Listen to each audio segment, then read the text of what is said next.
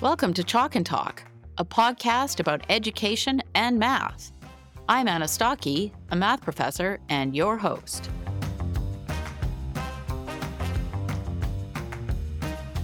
You are listening to episode 10 of Chalk and Talk. My guest in this episode is Dr. Zach Groshell, who is an instructional coach and a passionate advocate for using evidence-informed teaching methods. We cover a lot of ground in this episode. We discuss whether it's possible to expand working memory, the characteristics of a successful explicit instruction lesson, effective approaches for delivering feedback, and more.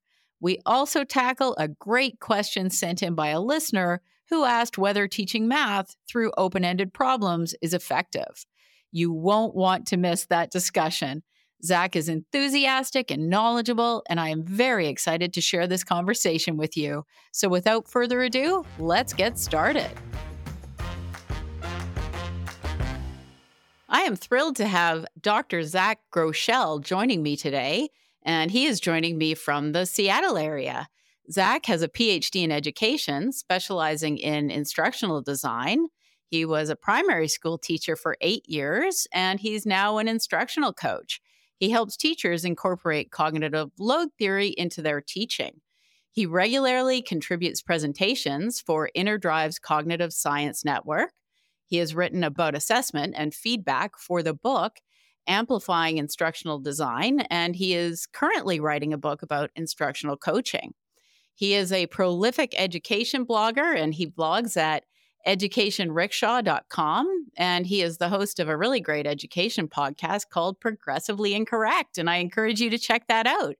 I'm excited to talk to Zach about teaching today. Welcome, Zach. Welcome to my podcast. It's great to meet you. Great to meet you too, Anna. I am so happy to be here today. Thank you. So let's start by talking a bit about your background. I understand that when you were a classroom teacher, you taught in some schools where maybe inquiry-based learning was the norm, and that you shifted your teaching practices over the years. Can you tell us a bit about those early years of teaching? Yes, well, I started in teaching in the United States in this area in Washington State, and actually it was in a Native American school, which had a lot of challenges. And when I look back at it now, I would say they probably encouraged us to be a little bit more on the side of explicit instruction. But I was sort of in that survival mode as a new teacher, making it up as I go and sort of doing default first year teaching, right? Just trying to survive, trying to manage behavior. The behavior was very challenging, but I got an opportunity to move overseas pretty quickly. And I went to live in Vietnam, Sudan, and China in that order, working in private international schools. And it was during this time that I found out that there's a whole world of schools and a whole school of thought that is encouraging teachers to teach primarily from the side, to withhold guidance often, to give students sort of more control over what they learn, who they learn with, what learning style they use as they're trying to figure out the material. And I taught with that sort of style, a full inquiry-based or project-based learning style for 7 years. I basically would go through a cycle that Kath Murdoch has a cycle. Another book called Dive into Inquiry has a cycle where you start with like asking students what they want to learn about. They kind of tune into the material, and then they sort of develop questions about the material. And finally, they maybe create an action or a project or something through their investigation. And nowhere in that cycle, as I just described it, I'm not trying to create a caricature of this type of teaching. Nowhere in that cycle was there ever the time where I needed to get group kids together and teach them. It was very much encouraged to stand off on the side, and hopefully that organically, naturally, they would learn math, reading, science, social studies, just like that. I slowly became, like you said, disillusioned with this type of teaching, mainly because even in these private schools, which have very motivated and often very intelligent children, even in those contexts, I would see students perhaps with working memory deficiencies, I guess, or challenges, perhaps with motivation, issues with motivation, or issues just with a lack of prior knowledge, that they would struggle and fail often in these lessons, and they required someone to scaffold and support their learning much more. So since then, I've been like obsessed with direct instruction and explicit instruction, and that really has led to the podcast Progressively Incorrect, which is about sort of the idea that a lot of these more constructivist, romantic, progressive type of ideas really are kind of harmful to kids, in my view. So those were private schools in different countries. Were the kids able to learn the material that you needed them to? Well, who knows? Because often in the same context that we're talking about, testing is looked at as the devil, right? We don't test really anything. The idea that students should really create their own portfolios, and that's really the only collection or evidence of learning, allows each student to sort of take their own path, discover things on their own, and then sort of celebrate whatever is there, maybe with some pictures or some videos or different presentation sort of artifacts. So rigorous testing of whether they were learning, I can't say that necessarily they were, but from my own anecdotal sort of impression was that some of the higher achievers probably thrived and enjoyed that kind of structure. The kids were not poorly behaved because of this context. So there was this productive buzz around the room. And if you came in and you'd say they're learning because they're engaged, right? They look like they're doing something. But as we know, activity and engagement are really poor proxies for actually something changing inside you being able to do something new that you weren't able to do before. So I'm pretty confident, otherwise I wouldn't have gone down this path. I'm pretty confident that they needed my support and I wasn't giving it to them. And I'm a little bit, I'm a little bit ashamed or embarrassed of that in some ways. So a lot of times when people promote inquiry-based teaching or project-based learning, they also are against testing. And I always kind of wonder, well, testing actually exposes deficiencies, right? Like if things aren't working, testing will often pick it up. Maybe that's part of the reason. That's what I think sometimes. I don't know if I'm right or not, but I sometimes wonder about that. I can say something about that. It's like, I also want to be clear, I don't really think anyone is in support of some of the more extreme testing regimes that exist out there where students are given tons of redundant tests and the tests are never used for anything. We have a few of those here where they spend a week of missed instruction taking tests 3 times a year, and some of them are used and some of them are not. But I think you're absolutely right. How do I know if they know the material unless I give them some sort of objective, as best we can, measure of that learning? And I think maybe it's a tactic, or I don't know, but you're right that in the sort of more progressive or romantic kind of education schemes, a way to not know or a way to hide the fact that kids aren't learning maybe is to get rid of the tests. It also just sort of signals to people your values around education, I think. And maybe for the listeners, I probably should just ask you, because there's a lot of different words that we hear. There's inquiry-based learning, there's project-based learning, you hear discovery-based learning. Are these all sort of the same thing? Well, there was a paper that came out in 2006 by Kirshner, Sweller, and Clark that is very popular. It's well read in Twitter spheres. Not sure how much most teachers have read this paper, but it sort of says in one title, why minimally guided instruction doesn't work, the failure of inquiry-based, problem-based, constructivist-based teaching, right? All in one jumbled sort of title. And it's a fascinating read. I think that people do get hung up on these labels, right? If I go ahead and say I think that you're not providing enough support, and but instead of that, I say, I don't think inquiry-based instruction works, automatically people are on the defensive, right? They want their label or their package of methodology to work. But what I think is more important than that, even than the labels, are the characteristics of the instruction. if you provide certain ingredients, right? You're making sure kids have lots of deliberate practice, retrieval practice, space practice. If you are modeling up front when students don't know stuff and slowly removing scaffolds as students do learn stuff, and if you are providing lots of feedback, right, to students, making sure that they don't stay with the same misconceptions, that they change and correct their errors. If you add all of these ingredients together, you're going to create some great learning. And I call that explicit teaching or direct instruction.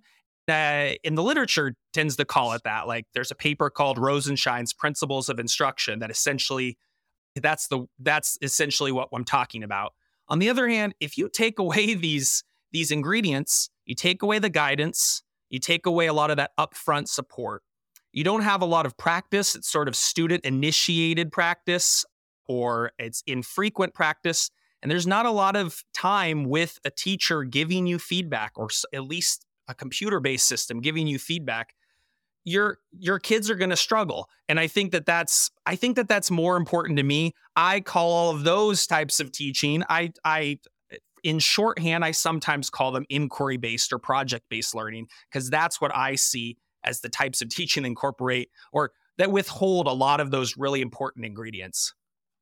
You're right. It is exactly the characteristics of the teaching that matter. It's not the words. And we want to use methods that actually work. So what made you decide to do a PhD in education? And why did you get interested in cognitive load theory? I wonder sometimes if I got into the PhD because I read something, and or if during the PhD I read something and that got me excited to finish it. I don't actually quite remember. I definitely think the state of being a teacher, whether you're international or in Canada or in the US or wherever, I think being a teacher is really, really hard. And I felt unfulfilled constantly with the professional development that I was given. I felt like the support I was given was minimal. A lot of it was philosophical. And I mean, I started in the PhD because I wanted to read more and I wanted to learn for its own sake. I had no ambitions to be an administrator or anything like that. It was during that I realized when you're doing your PhD, you can go down so many paths, as I'm sure you know. You could maybe take a more qualitative sort of route, a more investigate maybe emotion. You could investigate leadership, and you can go and pick a program that's really about sort of more sociology and about current events and education. You can go any route you want. I was interested in teaching and instruction, and so I wanted to know basically what's the best way to teach and what's the best way to design instruction. During that time, I realized that cognitive science is a great source of information. It's a long history of testing predictions. And so I immediately, after I got into instructional design, I was like, this is going to be sort of instructional design with a lot of cognitive science embedded in that dissertation. And that's kind of what kind of got me excited. So let's get right into it. And we'll talk a bit about cognitive load theory and explicit instruction and all that sort of stuff. So let's start with this question. If you were to give a definition of learning, what would it be? People have argued over this, right? There's so many different mental models and there's different ways of looking at learning. That 2006 paper by Kirshner, Sweller, and Clark, it has the shortest, most, sort of minimalist definition. And sometimes the simplest definition is the best, right? And it's just that learning is a change in long-term memory. And if I could kind of elaborate on that, it just means that who you are, the experiences you have, the facts you know, the skills you're able to demonstrate, that something along those lines has changed. And if I could improve upon that definition a little bit, it would be that this change is persistent. It's not just short-lived. It's going to be there for a long time. I'd also hope that change in your long-term memory is a good change, right? You're not just learning a misconception, or if you have Alzheimer's, that's a change in long-term memory, right? You want to have a positive, like you want to add to it in a positive way, right? And then I guess we also hope ideally that a lot of this learning, a lot of that change can transfer to multiple situations, that it's not just inert. When I learn math and I see a similar problem in the real world, I will leverage that knowledge. So I think a change in a long-term memory is the shorthand, but maybe a persistent long-term positive change that can transfer to novel situations is maybe a more complete definition. The problem is that to get to long-term memory, we have to start in working memory, right? And working memory can't actually hold that much. Is it possible to expand working memory? This is a question that, as far as because I've investigated this a lot, this is a question that is really interesting to cognitive scientists. Everybody wants to be able to expand working memory because it's like the bottleneck to your long-term memory. It's the gatekeeper. It's in the front of long-term memory, if we think of it like two different boxes in the mind. And you have to squeeze or regulate or design information in such a way that working memory can grapple with it without thought breaking down and without essentially the student expressing that in many different ways, maybe giving up, maybe feeling frustrated, feeling overwhelmed. Researchers have investigated this a lot of times using like brain games, like games that are going to try to like enhance working memory through like a lot of exercise, I suppose.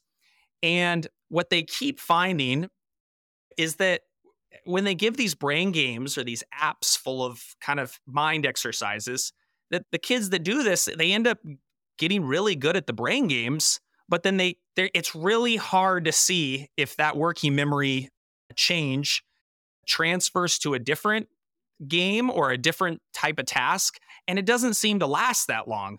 Maybe one day we'll find out about this, but it seems like trying to train working memory with a brain game only gets you good at brain games, and specifically those brain games you just practiced and no other brain games. And I think a much better way to train the mind or hone the mind would be really to focus in on the stuff we want students to learn, right? Taking them out of math or taking them out of reading with the hopes that a brain game or a training simulation will help expand working memory. Even researchers like Susan Giaghi, I talked to her on my blog. Even she, who's like a big optimist when it comes to maybe one day we'll discover how to enhance working memory. Even she was like, it's probably going to be for the people that are not in school because kids should probably be expanding their minds on the material we want them to learn.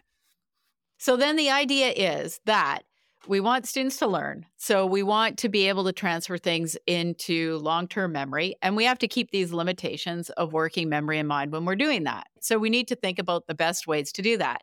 And so this brings us to explicit instruction.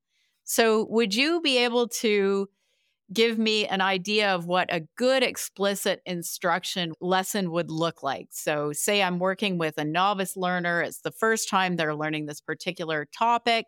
How would I work with that student using explicit instruction? Explicit instruction is really about minimizing irrelevant information and highlighting and emphasizing the relevant information. And so the first thing I would want to do when I work with teachers all the time on improving their learning environment, the first thing I want to think about is there anything in this environment that is going to distract? Is there anything that's going to pull away from students' attention?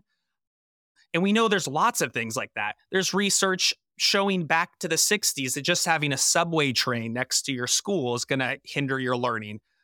Music with lyrics playing is going to hinder your learning, right? There's a great study about social contagion showing that just having someone nearby who's kind of fidgety or looks distractible, that spreads to the rest of the class, right? So you have to create an environment that minimizes or reduces or gets rid of all this kind of extraneous processing, this like thinking about things that are irrelevant to what you want them to learn about. And then once you kind of got that out of the way, your class is well behaved. They're all facing towards what they're supposed to learn. There's no noise. The kids are attentive. Then you've got explicit instruction really starts with increasing supports when students don't know much about the material. The material, of course, can be simple and it can be complex. A lot of what we teach is quite complex. We think about math. We're not just teaching math facts, although they're the building blocks of calculating. What we're really doing is we're giving them lots of problems that have like the elements in the problems refer to each other, and it's really hard to keep track of all the steps and what procedure you need to use. Explicit instruction really begins with breaking that material down if it's really complex and presenting it in the sort of simplest, the least abstract, the most concrete way that material can be presented. And this is the part where people kind of go awry, is then right after that, after a small step presentation of what we're teaching, we've got to check for understanding. You have to see, do the students know what I just said? Can they repeat it back to me in some way? So this way, like that whole caricature of explicit instruction of not being interactive is absolutely false. Explicit instruction is the most interactive system of teaching because with every small step you present, you've got to check to see if they know it. Do a turn and talk. I'm going to do a cold call. I'm going to do a mini whiteboard. I'm going to do finger voting. And as the students gain competence and familiarity with the material, we're seeing that material slowly kind of eke its way into long-term memory, right? And their expertise is growing. Now they're not a total novice. Now there might be a relative expert. They're getting kind of closer to being able to do that stuff on their own. That's when we fade our guidance. We start having students kind of deal with problems that are maybe have a step you didn't explain to them before. Or maybe there's some irrelevant information you sort of inserted in there, but that won't overwhelm them because they know how to do everything else. And finally, towards the end, you're having kids work on that material completely on their own, perhaps even sprinkled in some extraneous information. And that to me is like where you enhance transfer, you enhance like long-term retention of that material. That was a really great description. That's really helpful. And I think the listeners will really appreciate that. So lots of scaffolding, breaking things down into small steps, checking for understanding along the way, and gradually pulling back the guidance, right? Exactly.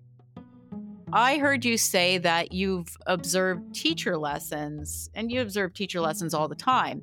And teachers have apologized to you for actually taking the time to explain something to their students. Can you elaborate on that? Why would a teacher feel the need to apologize for doing that? There's a long history in education of speaking badly about teacher talk. I mean, you can hear quotes like, I don't teach content, I teach students. Or he who does the talking does the learning. I mean, we even hear things like, children have the attention span of a goldfish, like only 12 seconds or whatever number people create, right? There's a lot of pressure, I think, on new teachers. And I mean, maybe it's too harsh of a word, but a bit of indoctrination, I think, in higher education around an idealistic way, which doesn't, in my view, map with human nature, doesn't map with evolutionary psychology, doesn't really map with how our mind works. And that's that if you let children lead their learning and if you let them discover most or all of the material, that it will be deeper, it will be stronger, they'll learn more, and they won't forget anything. So teachers apologize to me all the time. I come in during a teacher-led lesson, I see extremely structured notes happening. I see the teacher breaking it down into small steps, and the students are all doing that interactive piece where they write something, they say something, the teacher teaches a little bit, the students turn and talk about it. And afterwards I say, great explicit instruction. And the teacher goes, that wasn't explicit instruction, right? That was, they're almost ashamed to even use the word, or they're ashamed to be sort of have their teaching be characterized as teacher-led or explicit or direct. It's a shame because I feel like it's the most empathetic thing you can do to a student is to make learning easier for them. And teachers, I think, feel under pressure to make learning the opposite. They want to make it a little harder, want to make them struggle because that seems cool, I think, from observers and from outsiders. I teach at the university level. And so if I talked about breaking things down and going in slow steps like that, Someone might say, oh, but aren't you spoon feeding the students? How are you going to have independent learners if you're breaking this down into so many steps? What do you think about that argument? Spoon feeding, yeah, it's a great tactic, I think, to use to it's pejorative, right? But I have a baby right now who's very, very young, is 3 months old, doesn't know how to do much. I will eventually spoon feed this child because this child is preparing to be able to eat independently. And so it's going to be a combination always of teacher-led guidance and then students actively participating in that material. I think in the higher ed piece, we get it's just higher college teachers are notorious for this. They come in with an unplanned presentation and they talk for 60 minutes. Very, very few K-12 teachers, in my experience, will ever do that. Much more likely, they're going to err on on the other side, which is, I think, posing problems, giving students opportunities to be active and doing, and the students just don't know how to do the material, or there's a compromise made. The higher learners know because they do Kumon after school, or their parents like to talk to them about math, or maybe they just have a great working memory capacity if we measured it.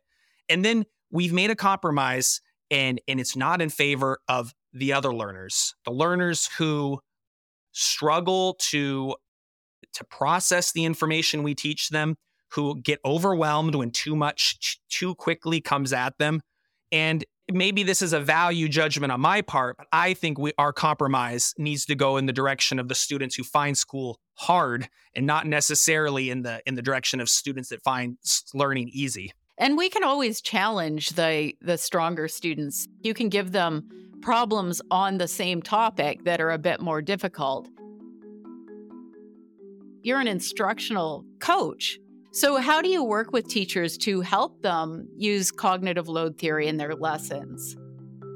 Instructional coaching is sort of an ill-defined profession, especially if we talk internationally.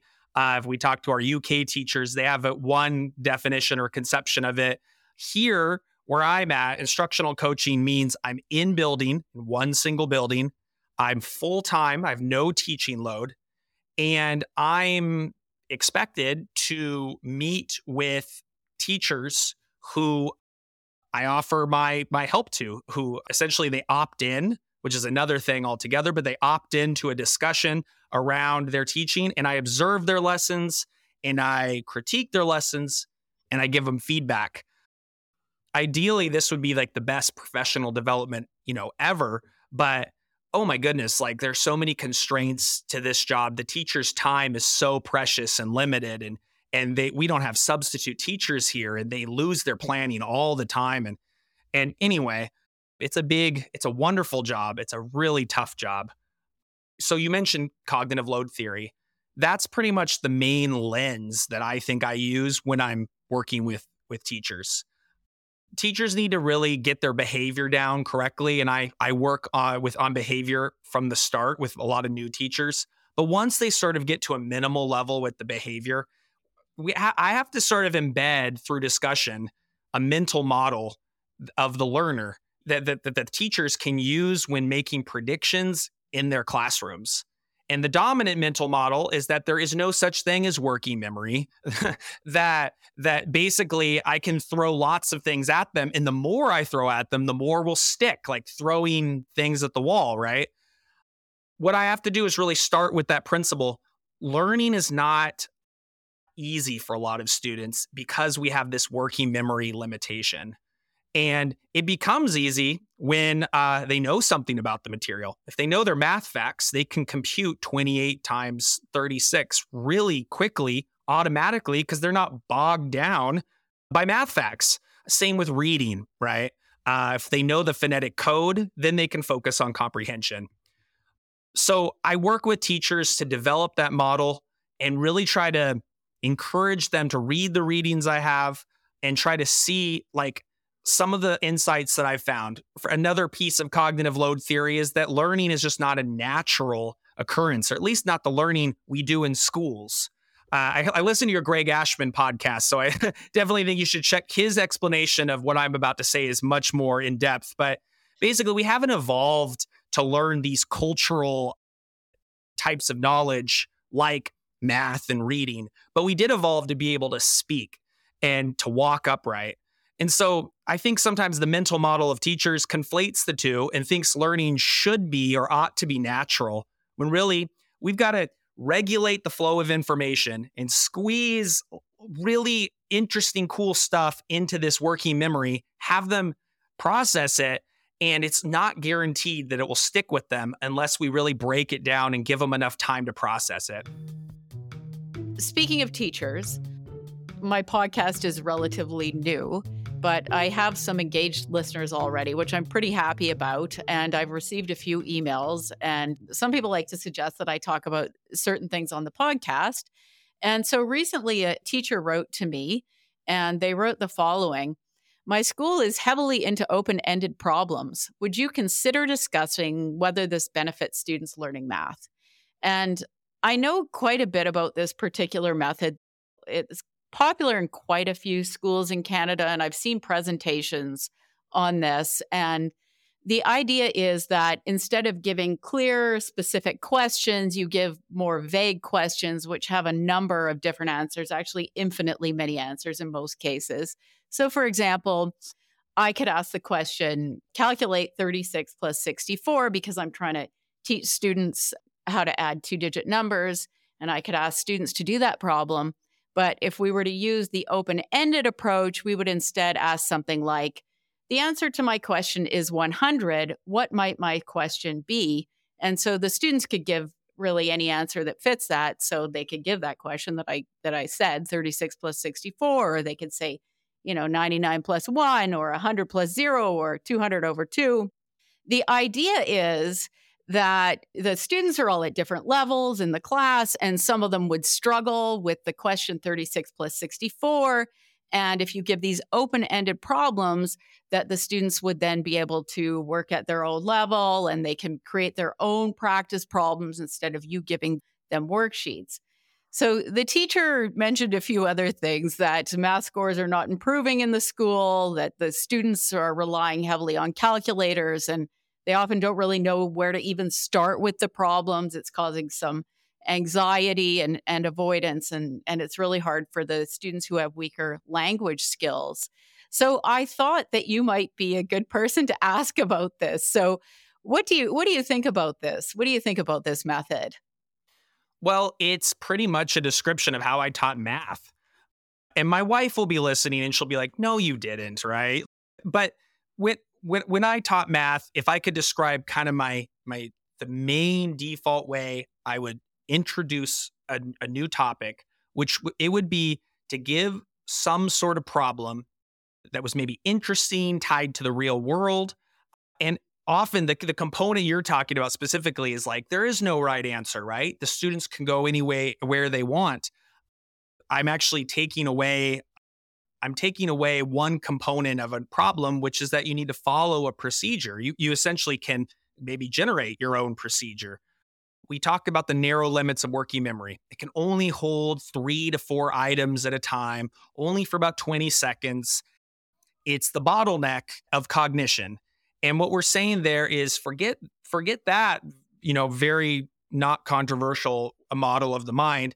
And let's throw a lot of things at students and hope that they can learn it themselves, that they can discover, figure it out. I'm just picturing, not being at that lesson, but I picture it because I've seen lots of lessons like this. I'm picturing a third of the class gets that material and goes, hey, I already have a procedure in long-term memory I can use, and just starts rattling out math. And the math looks really great and the teacher feels really good about it. They're getting good feedback from those learners. I'm picturing another half of class, or a third of the class, who's sitting there, maybe only has one thing they can contribute to it, but it's just enough to get through that amount of time and not cause too much of a ruckus.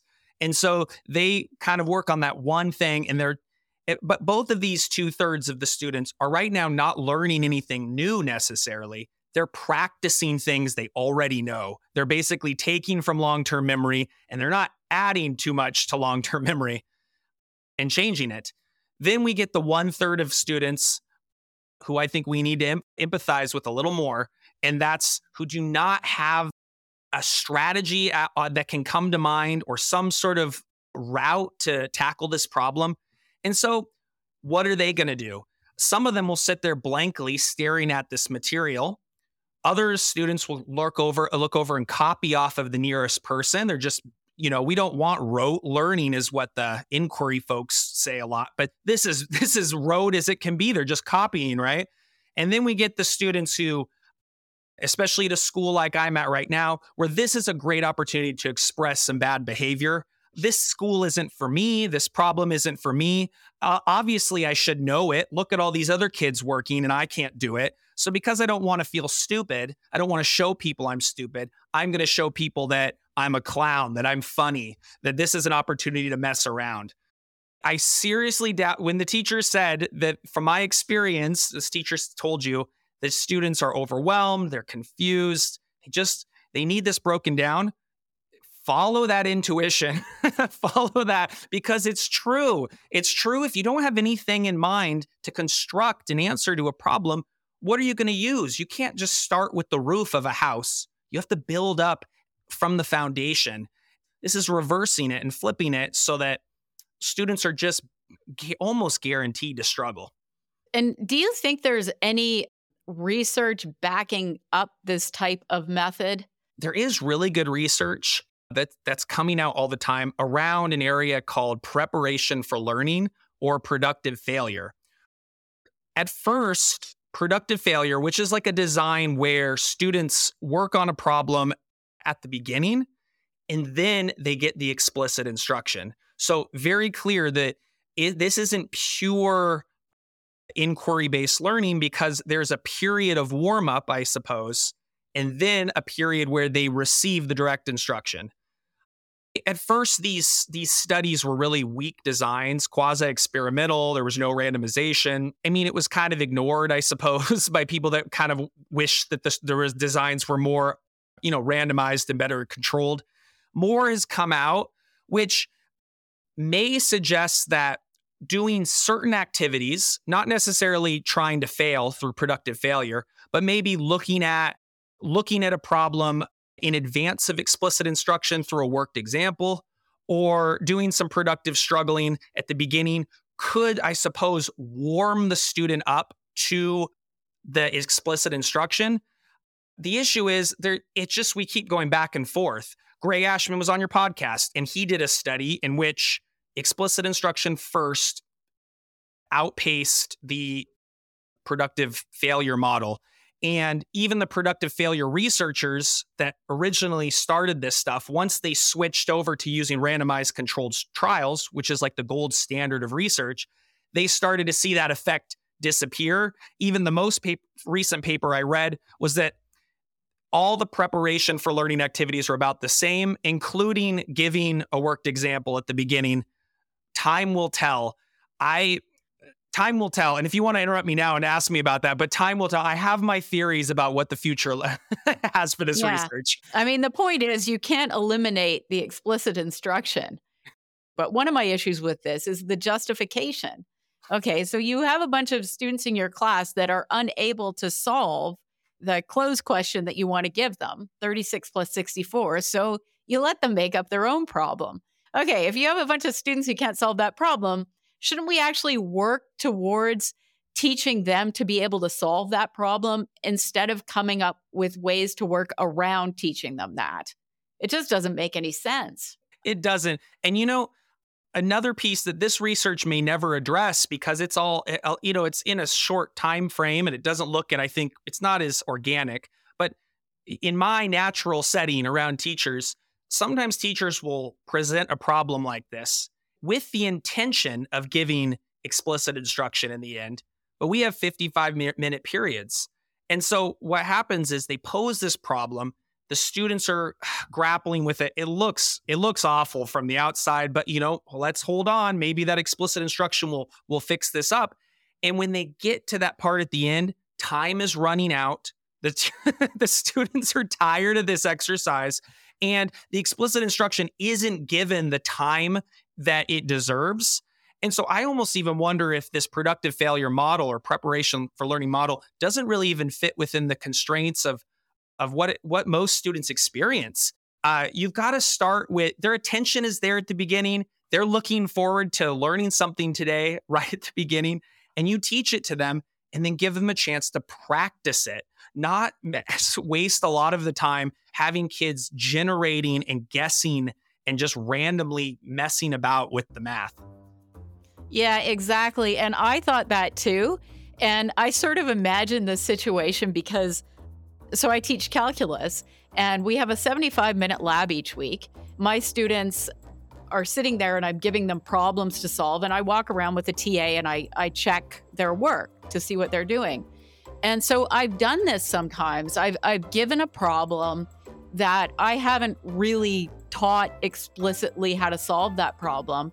And basically, every hand is up and we're just running around trying to deal with this situation. And I realize it's actually my fault, though. I needed to teach that properly in order for my students to figure out how to do it on their own. You said something with the circulation, too. A lot of people will say, I have lots of explicit instruction in my inquiry-based program or whatever. But you met with one student and that's 10 minutes or 5 minutes. You move on, and oftentimes, 9 times out of 10, you move to the next hand and they ask the exact same question. And so you teach that little bit again, the same way you just taught the last one, and you move to the next one. Your 55 minutes is getting eaten up really quickly. It's the justification. You're totally right. Why not teach everybody all at once in 10 minutes? Why do 10, 10, 10 times 30? It's incredibly inefficient. Incredibly inefficient. You are absolutely right. What about fun? Can students find these types of lessons you're describing using explicit instruction? Can they find those kinds of lessons fun, or maybe they're boring? Actually, they'd have a lot more fun if you gave them a project. What do you think about that? Well, I sort of reject the idea from the beginning that school, every moment of school has to be fun. I just want to say that straight up. Whether you use inquiry-based learning or explicit instruction, you're going to come to moments where in the middle of your project even, you cannot figure out what to do next, and it's not fun. We both did dissertations. That big old inquiry-based project was not fun quite often. A lot of it wasn't, because learning is something that is hard for a lot of people, and it's hard to replace what you know with something that's better. It's hard to change, right? And most people would rather be on their phones. They'd rather be outside. They'd rather be doing something else. To learn this cultural knowledge, we need to be in an institution that keeps us inside and makes us focus and work hard. But to your point about explicit instruction is a fast-paced system. And it's interactive. It's back and forth. Anita Archer says perky pace, right? It's quick. The teacher is excited and they're orchestrating something. And as a student, who sometimes, you go home and you're by yourself often, you're now in an explicit instruction lesson, you're part of something else. It's like being at summer camp. You're part of a cabin, right? And the teacher is moving everyone along and make sure nobody falls off the bus. And as a kid who falls off the bus often in some lessons, when you get the explicit instruction teacher, you're like, yes, I get to participate in this. I get to be part of this. And then you get to see the results in front of you. You get to see yourself turn from a D student or a C student to a B student or an A student. You get to feel what it's like to do a problem where you don't make stuff up, where you're actually using knowledge that you've mastered to demonstrate your proficiency. So I think it's an enjoyable and fun and dynamic system. I also think it can be a lot of hard work for kids. And I think at times they're, I don't want to say the word struggle because I've said it a bunch of times, but I think at times you're going to face points in which you're being pushed to work. And so fun is not necessarily the most important ingredient of education, but you're going to have fun when you're learning and when you're successful. And you're not going to have fun if you are struggling and if you feel stupid. So the best thing to do is use a method of instruction that actually helps people to learn, that makes them feel successful. And you're absolutely right about hard work. There's no feeling in the world like that, right? Where you've worked really hard at something and then you master it. It's good to teach students about the value of working hard to accomplish something, in this case, learning. I thought I'd ask you a little bit about feedback and assessment because we talked a little bit about it earlier, but we didn't really get into it. So what sort of advice do you give teachers on feedback and assessment? You mentioned I wrote a chapter of a book. Why did I decide to write a chapter during my dissertation? I don't know, but it was my first kind of stab at professional writing. And what I wanted to do was in that chapter was figure out what are kind of the main things we know about feedback and assessment. We know they're related, right? If you assess a student, now you have some knowledge of what to do next. Maybe you give them feedback, right? Or you give a student feedback and it pushes them forward and they do better on an assessment, right? So there's sort of these interlinking strategies. And I guess when I'm working with teachers, I want them to know certain things. One is that learning and performance are separate things. Performance is what the student can do right in front of you in real time. And learning is more long-term, and it refers more to retention, that you can do something later on that you performed earlier. So what I want them to learn when it comes to assessment is every check you are having right there, oftentimes those checks are inflated because they're really just measuring performance, that this material's fresh in their mind. You just taught it to them, right? And so I check for understanding and I get 90%, that beautiful 90% threshold. Tomorrow, I will guarantee you, if you ask that same question cold, that it will not be 80 or 90%. So you always have to, when you're teaching, realize that your assessments are assessing sort of the short-term gains of your lesson. And so we need to space out our assessments and use short cycle assessments in order to really ascertain, is this going to stick for a long time? Or was I just measuring them telling me what I just told them, essentially? I'll talk about a couple more things that I talk to teachers about. Lots of people want to know about quality of feedback. They want to know what is good feedback. And it's tough because these feedback reviews and big meta-analyses, they show very wide-ranging results for feedback. They find sometimes that feedback is like, the John Hattie stuff. It's the most powerful technique you could ever do. And then they find that sometimes feedback is even negative, like it actually impaired achievement. And so what can we go off of that? And so a lot of what I'd work with teachers is realizing, number one, if they don't do anything with the feedback, if they don't move themselves forward with the feedback and change something, the feedback is ineffective. If you give them feedback, for example, written, marking on their paper, and they go home and they throw the paper in the bin, that feedback was useless.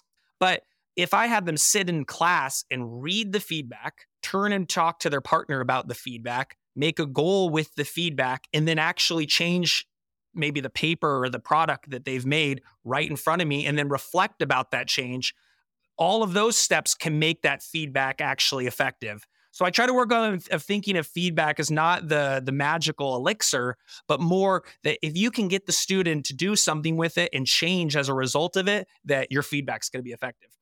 And that's something I've struggled a lot with university students. I'll give a midterm and the students make some mistakes on the midterm and you mark the midterm, you give it back, you give the solutions.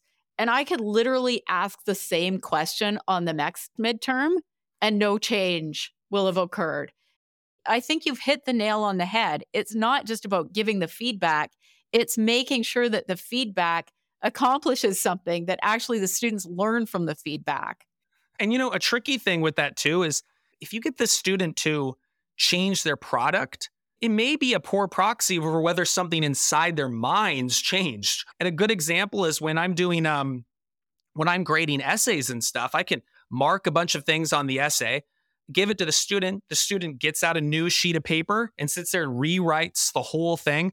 As they're rewriting it, what are they doing? They're just seeing what corrections I put on, making sure that those corrections are in the paper. They write it all up and they turn it back in. And you ask, why did you make that correction? Or, oh, because you said I should. Well, what about it? Like, have you done any? So sometimes the teacher really needs to ditch further feedback and really needs to instruct, right? Sometimes the answer to an assessment problem or a learning deficit is that you need to teach. And it's not about giving them feedback necessarily, because giving them feedback might just change their next product, but they don't really understand why they're making that change.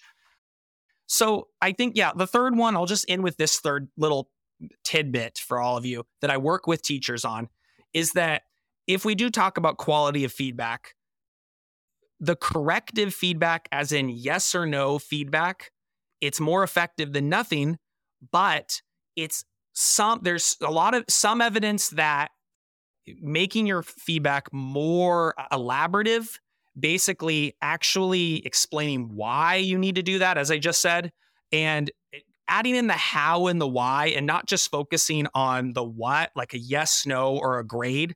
That kind of continuum is really important. So a lot of times teachers walk around and say, that's wrong, that's right. Or they just give grades, A, B, C, or D, which is basically, check, plus, check, minus, right? The student doesn't know what to do with it. They don't know what to do next. You've got to make your feedback a little bit more elaborative, and you've got to a little more epistemic around the idea of knowledge construction, the why behind what you need to do next. We hear a lot about the science of reading. We've heard some about the science of math. And I feel like you know a lot about what's going on out there. So I'm wondering what your thoughts are. Do you think we'll see a shift towards evidence-based instruction over the next few years? Well, I think we are. It's going to be slow. There's going to be pendulum swings. I'm not old enough to... when I talk to teachers who've been in the business for some time, and they say, yeah, it comes back and forth. But for me, in my 12 years since I graduated and got my teaching certificate, there's been a shift in the conversation around reading. And that conversation recently was sort of enhanced by Emily Hanford and the podcast Sold a Story, where people that are not necessarily even really interested in education are tuning into this and seeing just an irresponsible use of money and resources towards ineffective methods that are not evidence-based. And I think we're going to see a shift both in legislature and both in legislation and both and just in the philosophy and views of teachers, that learning is not like reading. Math is not this natural thing that we all evolved to acquire, that it needs to be broken down. And we need to give students basic skills and competencies that allow them to do more and more complex problems. Full disclosure, I do moderate the Science of Math Facebook group. So I'm a huge fan of the Science of Math movement. I interviewed Sarah Powell on my podcast, who's maybe the lead person in terms of the Science of Math movement. I think it's a great effort to mirror what's happening in reading in math, because it's not this whole different thing, right? We're talking about material that is complex. We're talking about material that you can't possibly have learned by just being alive, that you need someone to pass down to you. And when you pass it down to them, you need to break it down in accordance with working memory. So what would you recommend for teachers who would like to find out more about cognitive load theory and how to use it in their classrooms? There's a lot of free open papers that are, sort of like teacher's guides. One is by the CHESI CECE organization in Australia. Cognitive load theory was sort of originated by John Sweller. So it's an Australia-based theory that many Australians have told me, even in Australia, a lot of people don't know about it. But there's a great paper out there about cognitive load theory, sort of practical strategies that teachers can use, how to use worked examples for different subjects, how to fade guidance. I would check that paper out. There's also just a lot of great popular books coming out.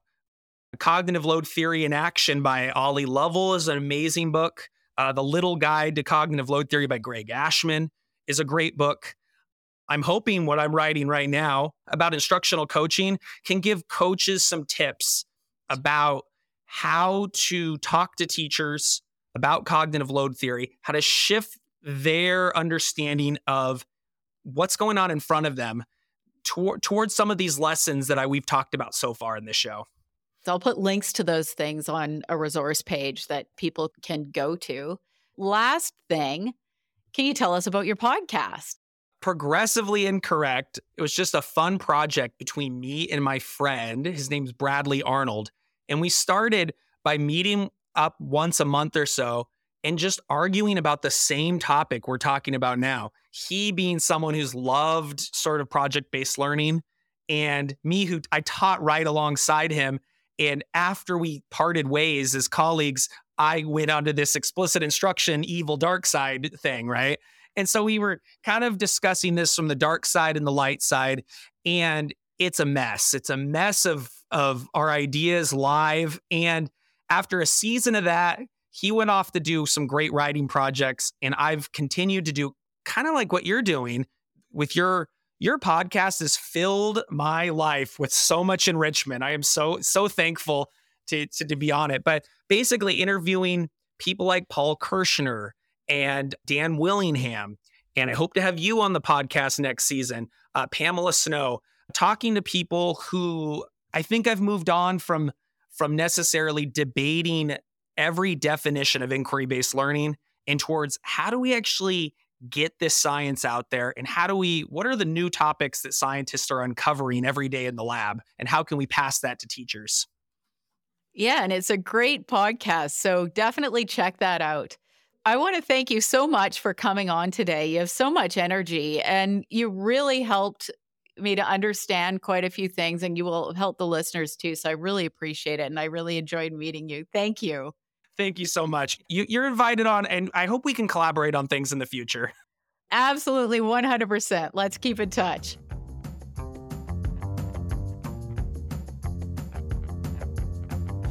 I hope you enjoyed today's episode of Chalk and Talk.